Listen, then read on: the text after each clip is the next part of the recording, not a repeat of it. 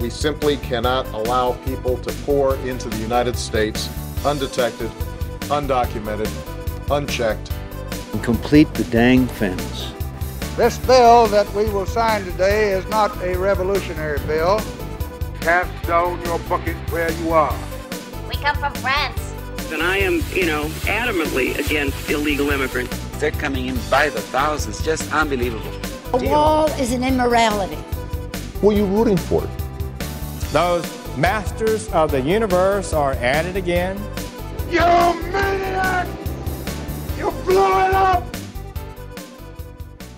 This is Todd Bensman, standing in this week for Executive Director Mark Krikorian on our weekly podcast, Parsing Immigration Policy. We're going to interview Sheriff Greg Capers of San Jacinto County, Texas. Usually, sheriffs of border counties are interviewed on TV and podcasts because they're on the front line of the border crisis. But San Jacinto County, Texas, and its county seat of Cold Spring are situated more than 300 miles from the Texas-Mexico border, about 50 miles northeast of Houston. It's an interior county by definition. Yet, this county entered national consciousness in May 2023 when a multiply deported Mexican national who owns a home there murdered 5 Hondurans next door and then went on the run for 4 days before 250 officers in a wide-scale manhunt finally caught him. This attracted heavy international media coverage. And then in June, San Jacinto County commissioners approved a declaration of disaster based on the border crisis. So I thought it would be a good thing to have Sheriff Capers come in and talk about what it's like in his county so far from the border. Sheriff, before we get into all this, tell us a little bit about you, your history, and your county. Well, as an 18-year-old boy, I started my career at Texas Department of Corrections, where I worked the Ellis unit, where back then they housed death row. A year and a half later, 2 years, I quit and I went to the Harris County Sheriff's Office where I became a deputy sheriff. Now, since then, I've done 30 years with Harris County, and I quit and ran for sheriff here within San Jacinto County, and I have now been the sheriff for 9 years.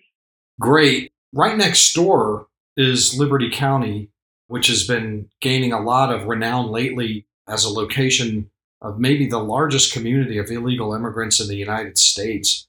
75,000, they say, in a community called Colony Ridge right next door there, but also expanding fast in an unprecedented kind of boom. So in terms of crime and law enforcement, how, in your mind, has that population explosion impacted on the broader region, including in your own county there in San Jacinto? Well, I don't want to say anything about Liberty County because I don't work over there. I control San Jacinto County and the law enforcement that's done here with my guys. But yeah, there are a vast number of illegal immigrants living within 5 miles of my jurisdiction. We also have an influence of 4 cartels in my county. They live in 4 different areas, and we have had 9 murders this year alone. Would that include, those 9 murders include the 5 Hondurans, or is that 9 other murders?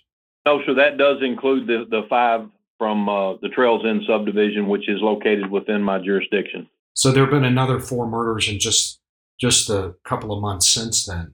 Let me ask you this, just for a little bit of background. Would you say that it's true what people like me and some others say about that area, which is that it's something like a law enforcement no-go zone, or like a sanctuary from federal law enforcement for sure, but even state law enforcement in terms of policing such large numbers of illegal immigrants in that area?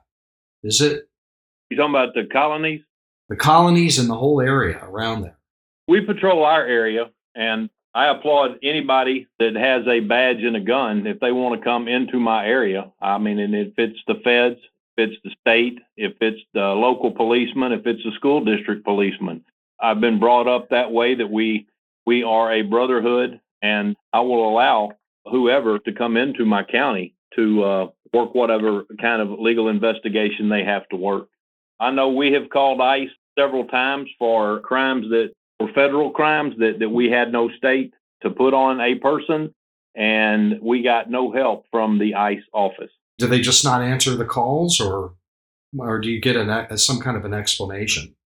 Well, here's normally what happens. We'll call, we'll get a hold of someone, and then they say if it runs through their computer system or whatever, they will call us right back and they will get to us. But if we don't hear from them within X number of minutes, then there's nothing that they can do for us. Got it. So, I mean, I guess after some time, you kind of stop calling? No, sir. We call every time. Every time we have an incident that requires federal help, we call. We just don't get a lot of response from the federal government. Well, let's move on to the mass murder out there, Francisco Oropeza.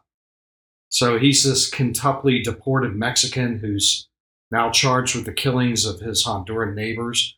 I've been out to his house and their house since then.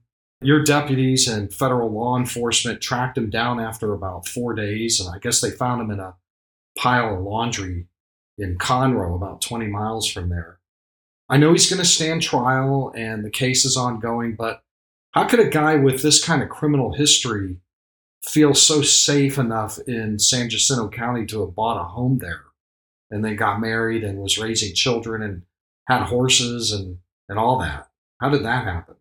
We didn't even know that he existed, to my knowledge, until June the 14th of 2022, when he had assaulted his wife, domestic partner, whatever term that they want to use. That's how we first found out about him. And then we filed charges on him. When we filed charges on him on June the 28th of the same year, 14 days later, she comes to the district attorney's office, files a non-prosecution statement saying that he did not do it, that he didn't hurt her, or whatever story she came up with. And so the district attorney at that time, I believe, dropped charges on him because no complaining witness. The guy had been deported, I think 4 or 5 times. It's been reported in the media, but I guess if you couldn't get ICE out there for any other reason, that you probably wouldn't have been able to get them out there for him back in 2022. Is that about right? Well, yes, sir. That's all conjecture, but I would not disagree with that statement, no. Do we have any information at all that can be disclosed about his involvement in the criminal underworld there, if any? No, sir, not at this time, because it is an ongoing active case, and he has been charged with capital murder. Yeah, I kind of figured I'd get an answer like that, but you never can tell. What can you tell us about the victims? I mean, how long have they been in the country? I guess initially it was incorrectly reported that they were all in the country illegally, but it turns out that might not have been the case. I mean, what do we know about their immigration status, if you can talk about that? I personally cannot, and I don't believe any of my detectives could, because when the shooting went down, we went to the house, we surrounded the house, we went in, we cleared it, and then we immediately started looking for the shooter. The 5 Hondurans, we were putting those in cars and getting those out to another location. Since then, I have not seen them but one time, and that was here about 2 weeks ago, maybe a week and a half ago, in the courtroom at one of his hearings. Can you describe that a little bit? I mean, what was their demeanor? Did they testify about anything, or were they just sort of there? Well, I know they were just there just to be there to watch the proceedings. Got it. Are they sort of typical of the immigrant population that's moved into your county? I mean, who's living in San Jacinto from out of the country? Hondurans, Mexican nationals. We had Chinese, Vietnamese, Cubans. Got it. And would you say that the trajectory of their population is sort of going up lately, or kind of status quo? Or Yes, sir. It is growing. I believe I pulled some statistics a couple of weeks ago, and the demographics of San Jacinto County were 66% white, 16.3 or 6% Hispanic, and 9 point something black, and then the rest of the makeup is others. Got it.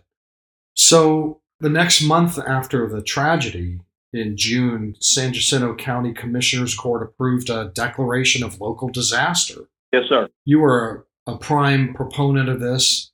You cited increased drug smuggling and some other things. Can you provide more detail and context about why you pursued this declaration of local disaster so far from the border?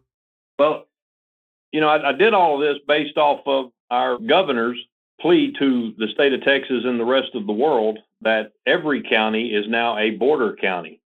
And when he did that, I, with my county and my crime rate, which has spiked this year, fell off, it was a little bit lower last year. A couple of years ago, it spiked once more.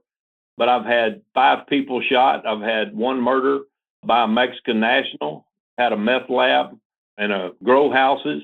We've had a Pakistani Air Force officer murder 1 person and cripple a woman inside of my county. He about beat her to death with a baseball bat.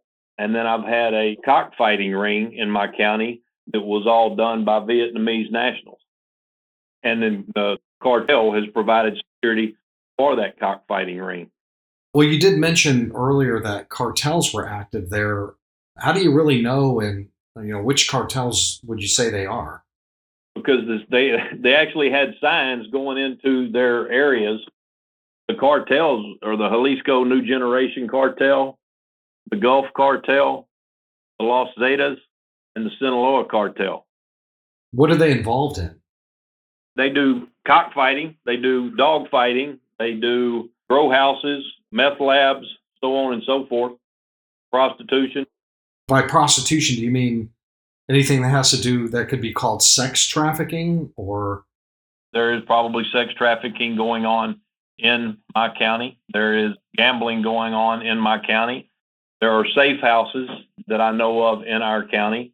We're currently working online cases of sex trafficking with these cartels. Oh, where the activities actually in your county? Yes, sir. They're ongoing cases, but they meet each other on the internet. They pay online to meet for sex acts, things along that. That is how they're sex trafficking. You also mentioned a grow house or a grow operation that you broke up recently. Can you talk a little bit about that? Well, it was run by Cuban nationals. They had probably 2 or 3, 4 acres, and they had 2 houses sitting on it. They were stealing electricity and had it plugged into the main house 3 different areas, because when we actually went in, took the people into custody, got them secured in a patrol vehicle and took them to jail, we started trying to cut the power off, and we could not do that. So we then called the electrical company. The electrical company came out, cut it off, and it was still running. They went to the house, cut it off where they thought it was feeding into, and it was still running. They did it this 3 times, I believe, and the 3rd time they was finally able to cut all the power to the house. But at that particular raid, we seized over 400 pounds and I believe 89 trees that ranged anywhere from 3.5 to 4 foot, all the way up to almost 9 foot tall. What would you say the value was of all that dope? Probably over $700,000 easy. It was premium pot. It had been going on for at least a couple of years that I would feel safe sitting here and talking to you about. When they first started this thing off, they started small because they were perfecting their game. And then they just bought more lights, more fertilizer, and they perfected it. And it just took a couple of years for them to perfect. And then they started adding on other structures to put these marijuana plants in to make their grow flourish. What does a disaster declaration mean, like materially, for San Jacinto County? I mean, what do you get from a disaster declaration? Well, that's one of the caveats to being able to put in for Operation Lone Star. It is all off of a grant. It's what the state of Texas calls an E grant, and they have certain parameters. And that is one of the parameters, is that the county court, the county commissioners have to sit down and declare a declaration of disaster for any monies to come from the state of Texas. In other words, you have to go through certain steps to be able to put in for money from the state of Texas. Operation Lone Star, of course, being the state of Texas's surge operations of state troopers and National Guard all along the Texas-Mexico border. But you're so far from the border, Where are you on trying to get some grant money on that? And what are your plans if you were to get that grant? Well, I am I'm a guy that doesn't give up, and I will fight to the bitter end until I hopefully make it before the governor of the state of Texas and get to tell him, because I know him. He knows me. He called me twice during Orpeza manhunt, and he said anything that we needed, the state was there to help us. And they did. They sent their criminal intelligence division, probably maybe 30 to 50 officers. And I put together the 250-man manhunt team. And we worked that in conjunction with the FBI and the feds in the state of Texas. And the governor himself called me and said anything that I need. After that, I put on a town hall so that I could bring information to the citizens here within my county from the border experts, which would be 3 sheriffs from down there and a county judge from down there. I had Bob Bryce with Breitbart. He spends a lot of time on the border. And I just wanted them to be able to talk about the problems that South Texas has gone through. And that way we could somehow prepare our citizens up here as to what might be coming this year, next year, or the year after, because South Texas has been living this since, 2009 or maybe even before. But it's been 10 or 11 years ago, I feel comfortable to say, because I go to the border. I go to the border probably 3, 4, 6 times a year and meet with these sheriffs and see what I can do as far as working out, what they need, what they can help me with. And I have learned a whole lot from going down there and watching these guys and getting the upfront and personal view.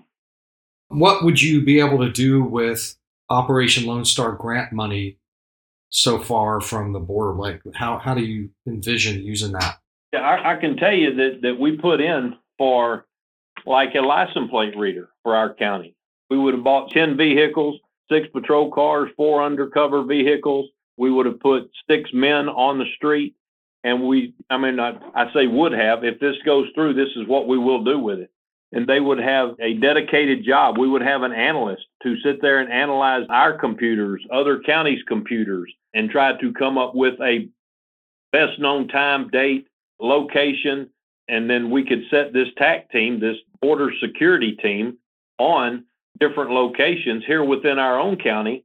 But we would also be open to signing memorandums of understanding, better known as a MOU, with other counties, other constables, other police departments, other agencies, and then they could come on as a task force officer, which is known as a TFO, and then they would work in these cars. They would work with us, and collectively, we would then be able to divert a lot of this traffic coming in and out of our area to include whatever county signed on to an MOU with me. And because it's Operation Lone Star budget, grant money, then it would be, crimes associated with the border 300 miles away? Yes. If they are drug cartel, because the 4 that are in our county, they didn't start in America. They started in Mexico. One thing I noticed in local media accounts when you declared this disaster is that you had hundreds of local citizens turn out in support of it. What does that tell you that so many people in your county showed up in favor of this thing? Well, we're tired of it. 3 months ago, I was in El Paso, and I heard from a very high-ranking U.S. Customs border official in front of everybody else that was at this expo, probably 300, 400, 600 people. And he so stated that unless we do something right now, by this time next year, there will be 4.8 million new residents here within America. In my county, we're tired of it. But on the other hand, I am 100% for legal immigration. It's just illegal that I have a problem with the masses that are coming across the southern border. In my opinion, the federal government is doing nothing other than bumping their gums, talking a bunch of trash, and doing nothing to stop the illegal flow of immigrants coming across the southern border. The call load in our area has picked up to help deal with this problem, and I still today have the same number of patrolmen that I had 9 years ago working the streets on a daily basis.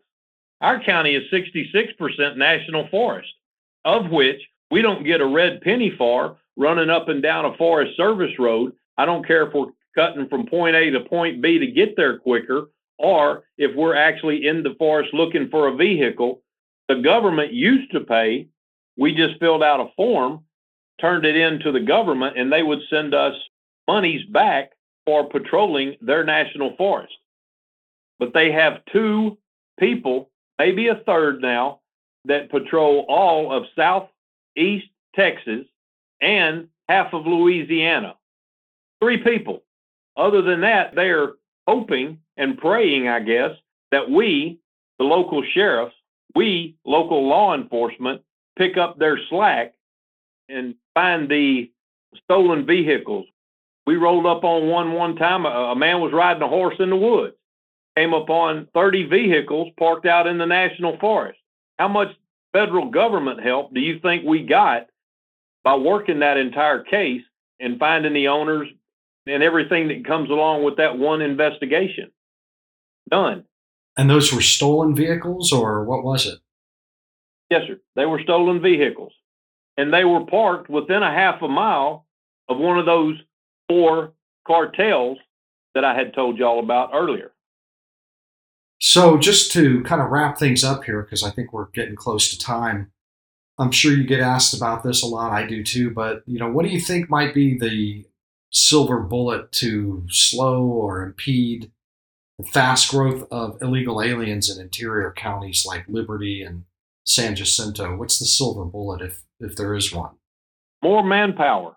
We need more policemen. We need more deputy sheriffs.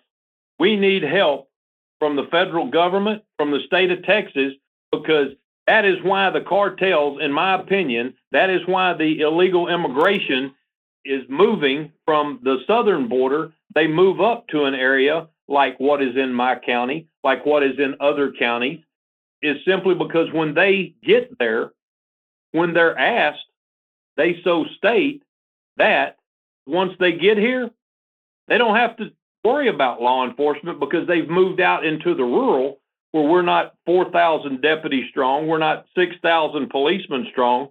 My county, we have 3 policemen working at any time during a 24-hour period.